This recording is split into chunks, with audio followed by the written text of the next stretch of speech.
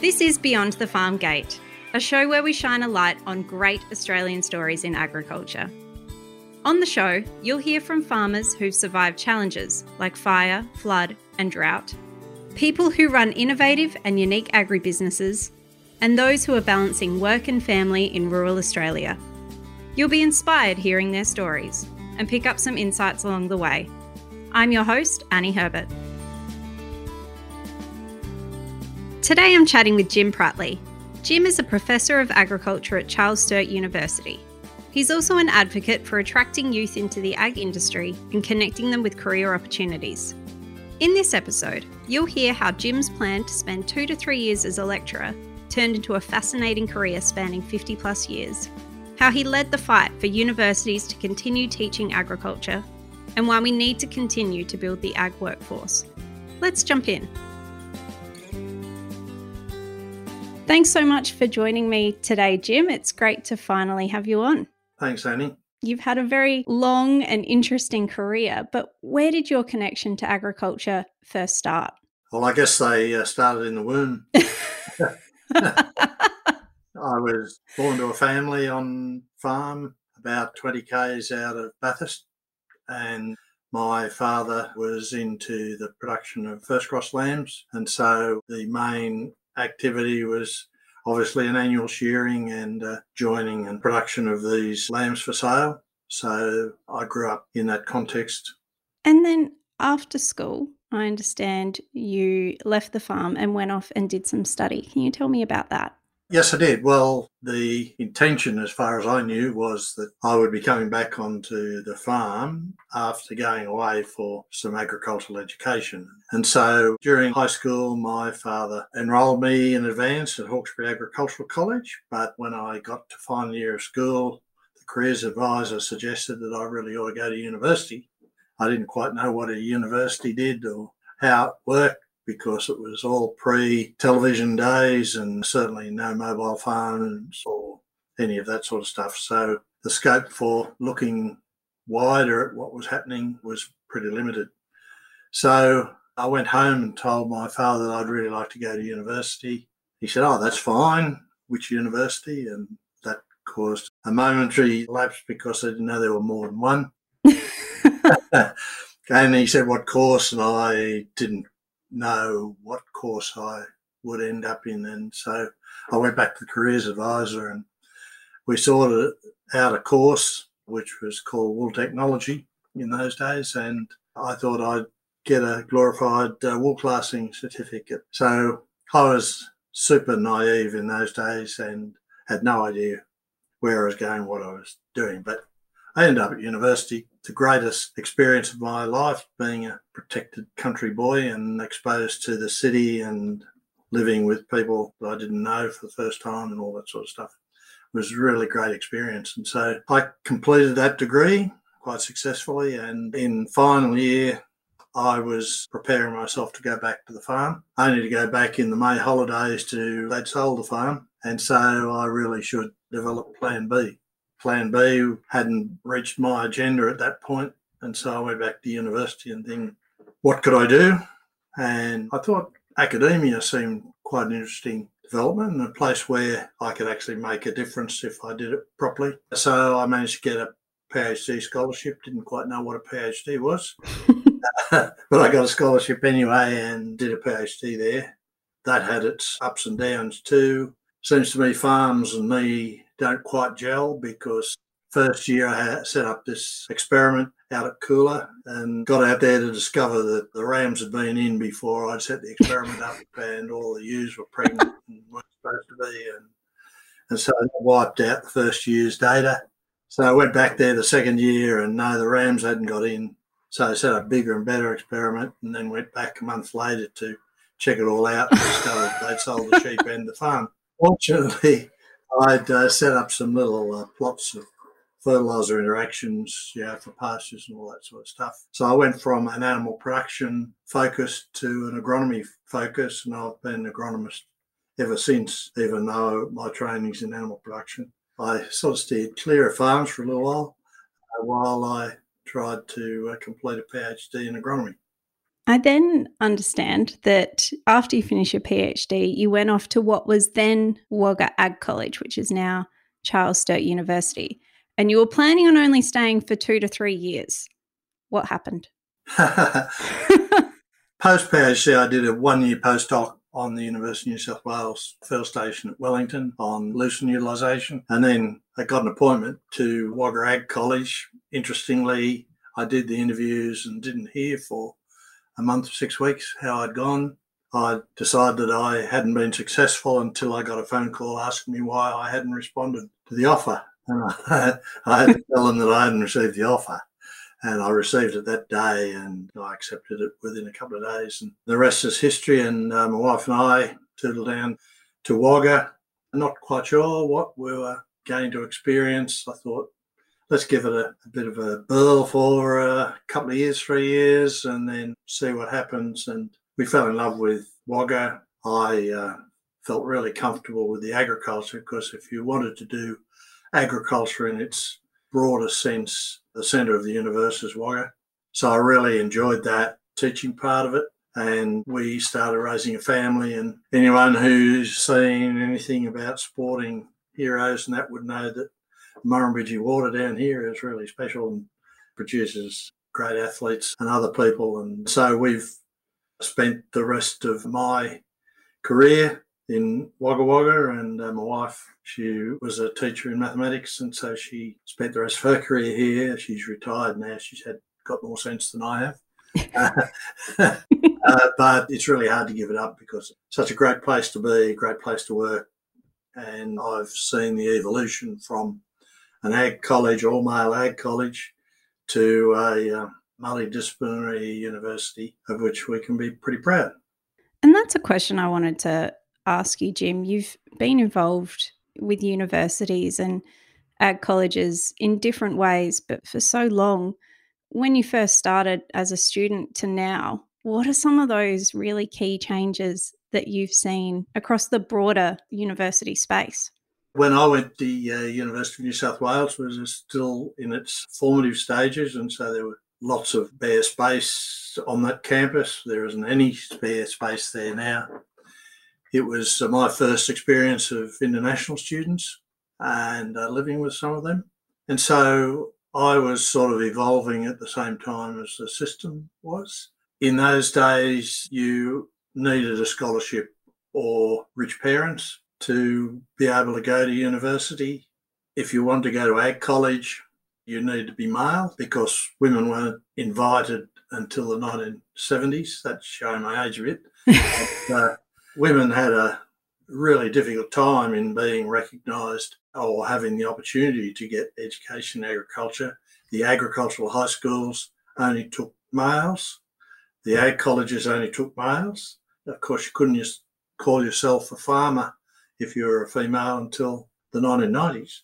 And it's just ridiculous now when we look back that we're actually rejecting, we being the sector, and we're rejecting 50% of the intellectual capacity.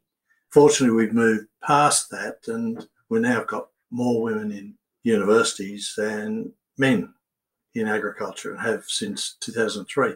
Wow. So I actually see that as a great achievement by the sector. That I was around when Whitlam came to power, and that was a transformational period because he came in and declared higher education free. And so that enabled, people who couldn't afford to go to university before then to be able to go there and get an education and actually get professional jobs that perhaps they were never in their vision prior to that time because they didn't have the funds to be able to get there.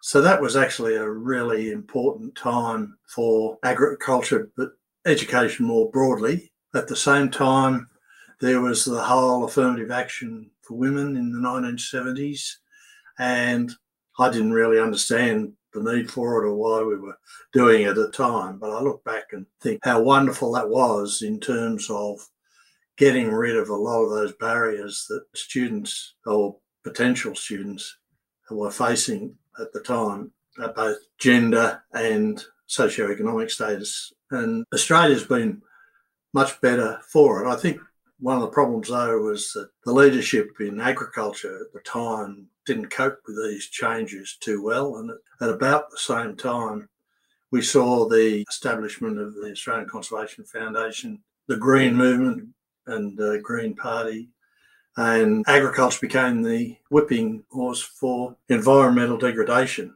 A lot of that was deserved, but we didn't actually have the leadership there to grasp that this was actually an opportunity.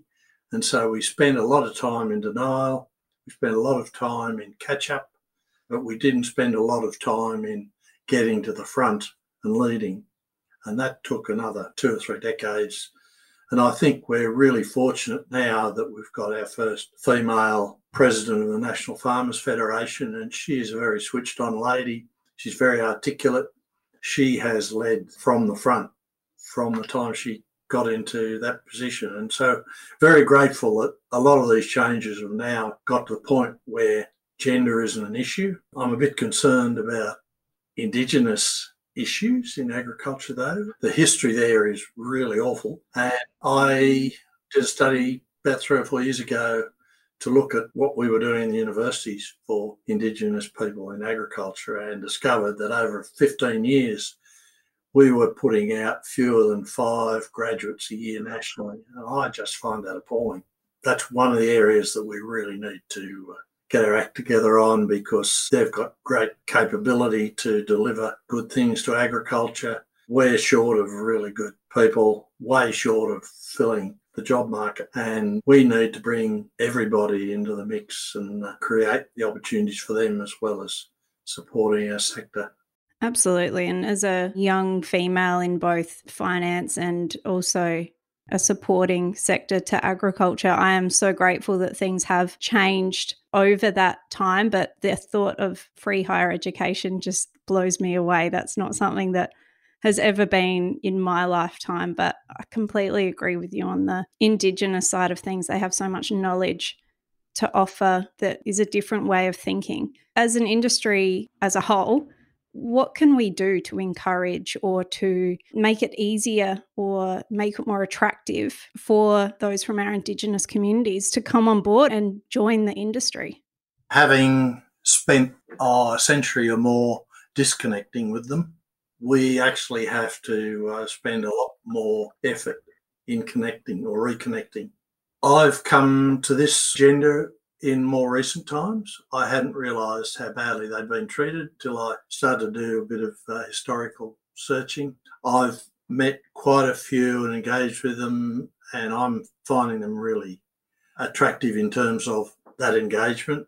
I really enjoy their stories and their views and that sort of thing. And when I got that outcome from my study, I set about establishing here at Charles Sturt University a First Nations agricultural initiative, where we were looking to build up a scholarship fund for undergraduates and a scholarship fund for postgraduate students, because I wanted to create the opportunity to have the spectrum there so that they could actually see that there was a career path for them if they wanted to go into higher degrees.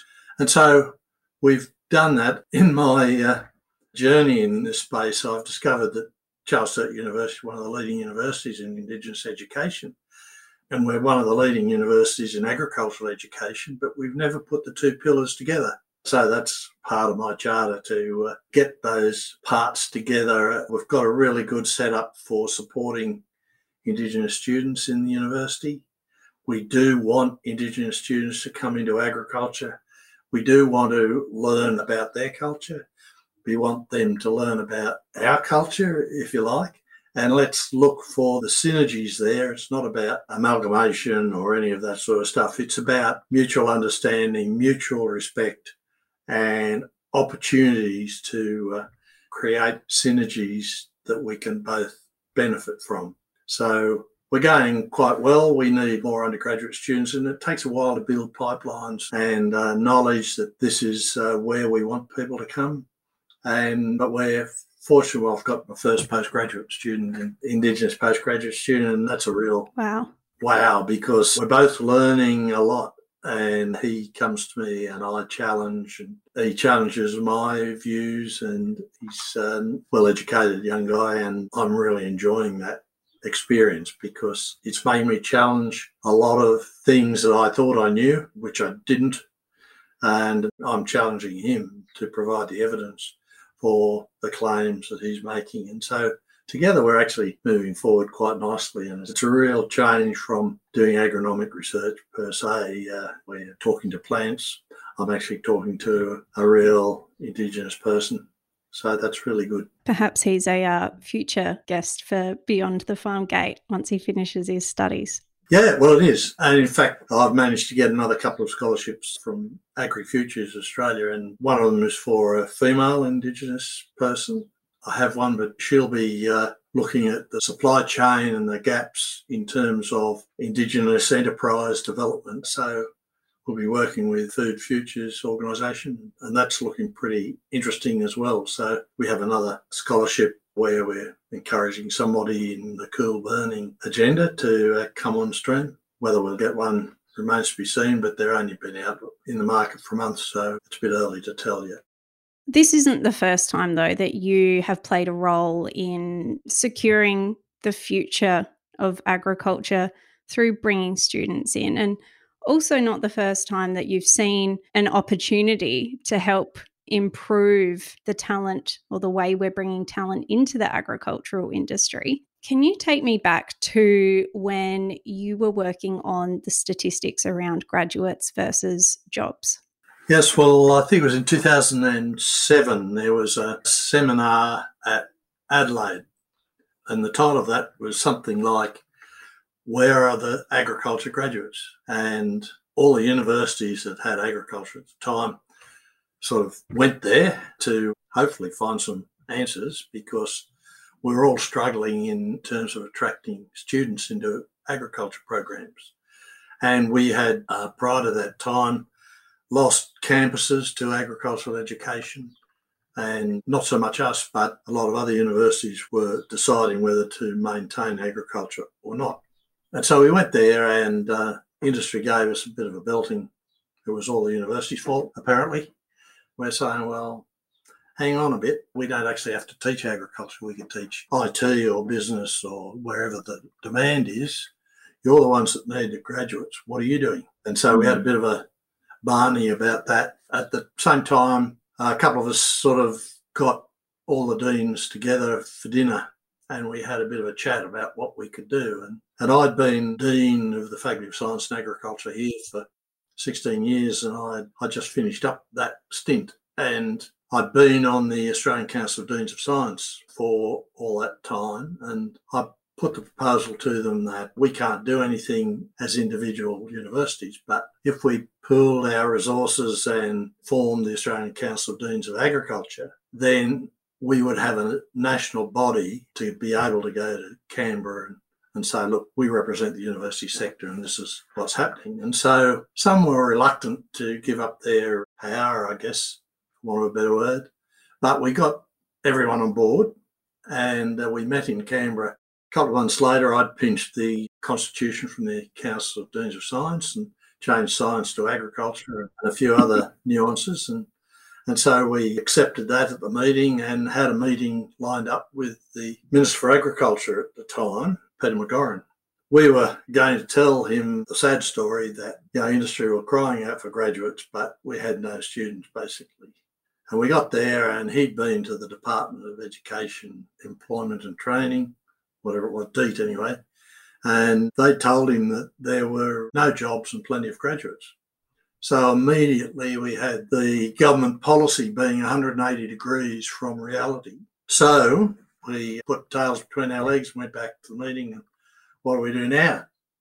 Clearly the official data were not telling the right story in terms of student numbers.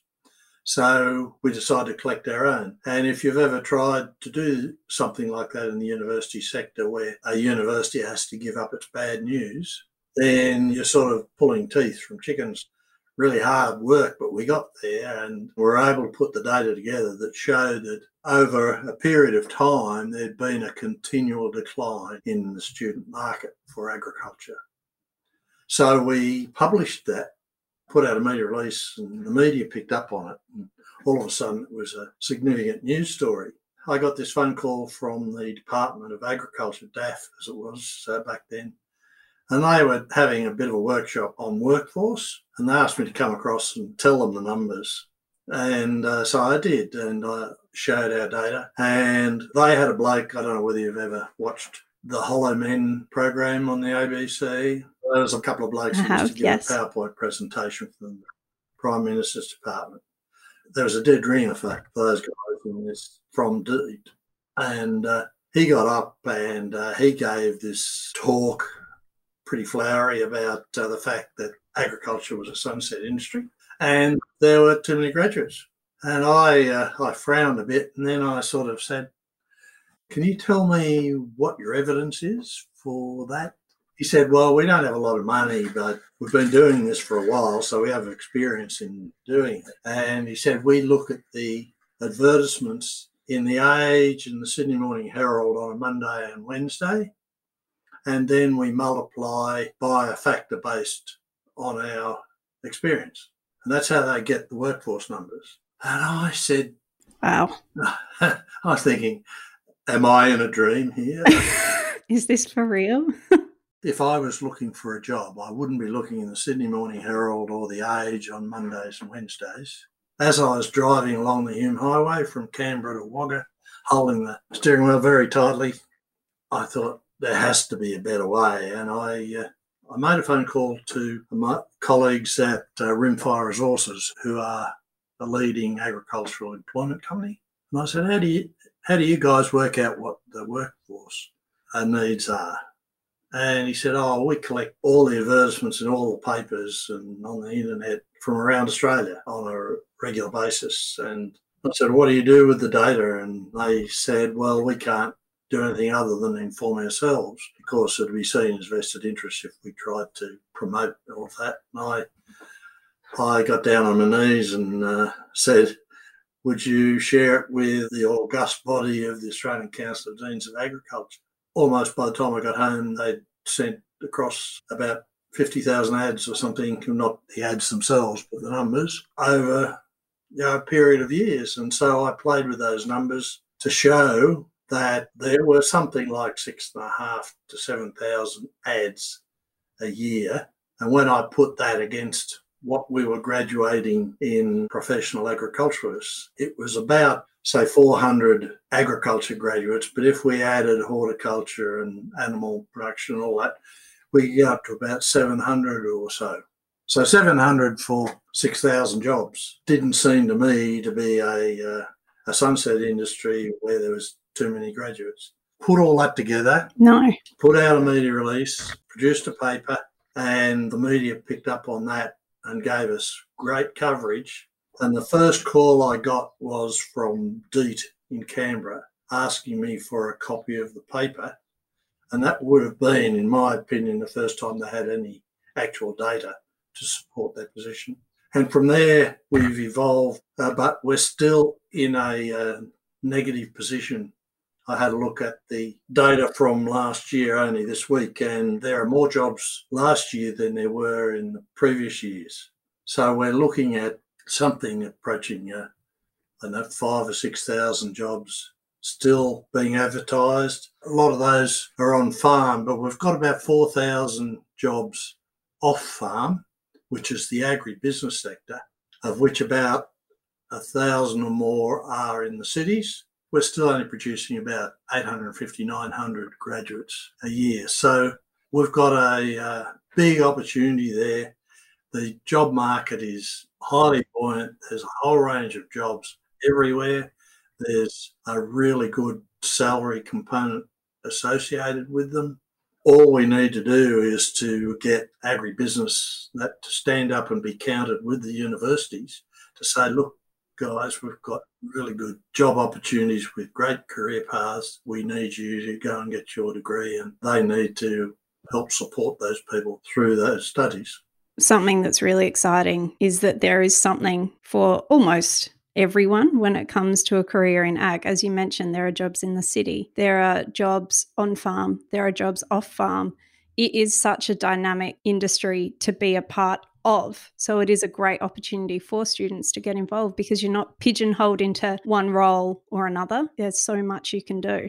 The numbers have just come back to me. It's about 9,000 jobs there were last year, which about 5,000 were on farm, and that included management plus non-management, and 4,000 off farm. It just shows the extent of it. The problem we have, though, is that all the media exposure, and I have to say NFF and research development corporations, they tend to focus on the on-farm stuff, and nobody is promoting the off-farm stuff. And when we have a look at what kids at school think about agriculture, if you say, what's agriculture about, the word clouds that come out of that conversation clearly identify farming. And most of the kids that we might want to attract into agribusiness say, oh, well, I can't be a farmer. I've got no family involved in farming. I'm not sure I want to be a farmer. And all the negative publicity around agriculture is related to the farming bit rather than the positive promotion of what's involved in agribusiness. It's kind of exactly where the background I've come from, and never expected agriculture to be a career path that had so much opportunity. And having the podcast and talking to different people, you do realise that you don't have to come off a farm to have some kind of value that you can add to some part of the industry along the way. I think that's what makes it so exciting. Yeah, well, one of the interesting things about last year's data, for the first time, we've looked at ag technology as an employment opportunity, and there are 160 odd jobs advertised for people in agri-tech. So if you're a bit of a nerd, or if you're a bit of an engineer or an IT guru, then there are jobs out there. Sometimes we take agriculture for granted, but agriculture is about quality of life, particularly for Australians, but it's also about international markets. It's about whole range of things. And if you're interested in helping those that need help around the world, then there's a significant humanitarian aspect to agriculture. We know that there's about 800 million people starving in the world, and a lot of those relate to nutritional deficiencies as well as just lack of food. As a well-developed nation with surplus food supply of the highest quality in the world, of the greatest choice in the world, we have a responsibility to help those nations. And so there's opportunity for people who want to work in that area to get involved. And so, in my view, an essential service, just like the health industry is and the education industry, food is what sustains us. And of course, we're the biggest environmental managers in Australia. And so there's something for everyone. Absolutely. With COVID, has the university noticed a downturn in students applying and coming through for undergraduate courses? There was a continual decline until 2012. That was the depth of the trough. And then since 2012, there was 10 to 15% increase up to about 2016, and then it's levelled off until last year. It was quite variable across Australia. We actually had one of our largest intakes here. Wow. We're really interested to see the number of bums on seats for 2022 because COVID has impacted quite a bit, and there's been a change in how students are applying to get into university. And so there's more direct applications, early offers, that sort of stuff that COVID has encouraged, and less or fewer applications through the traditional UAC system, Universities Admission Centre. And so we actually don't know. Our numbers are higher than last year in raw terms. They're also accepting early offers from other universities. And so until all that settles out, we won't know exactly how the demand is. But we're pretty happy that the demand seems to be strong. Just how strong, we'll just have to wait and see. Considering, Jim, you only plan to stay in that first job at Wagga Ag College for a couple of years, you've had a fascinating career and seen some really huge changes. So it's great to have you on to hear about them.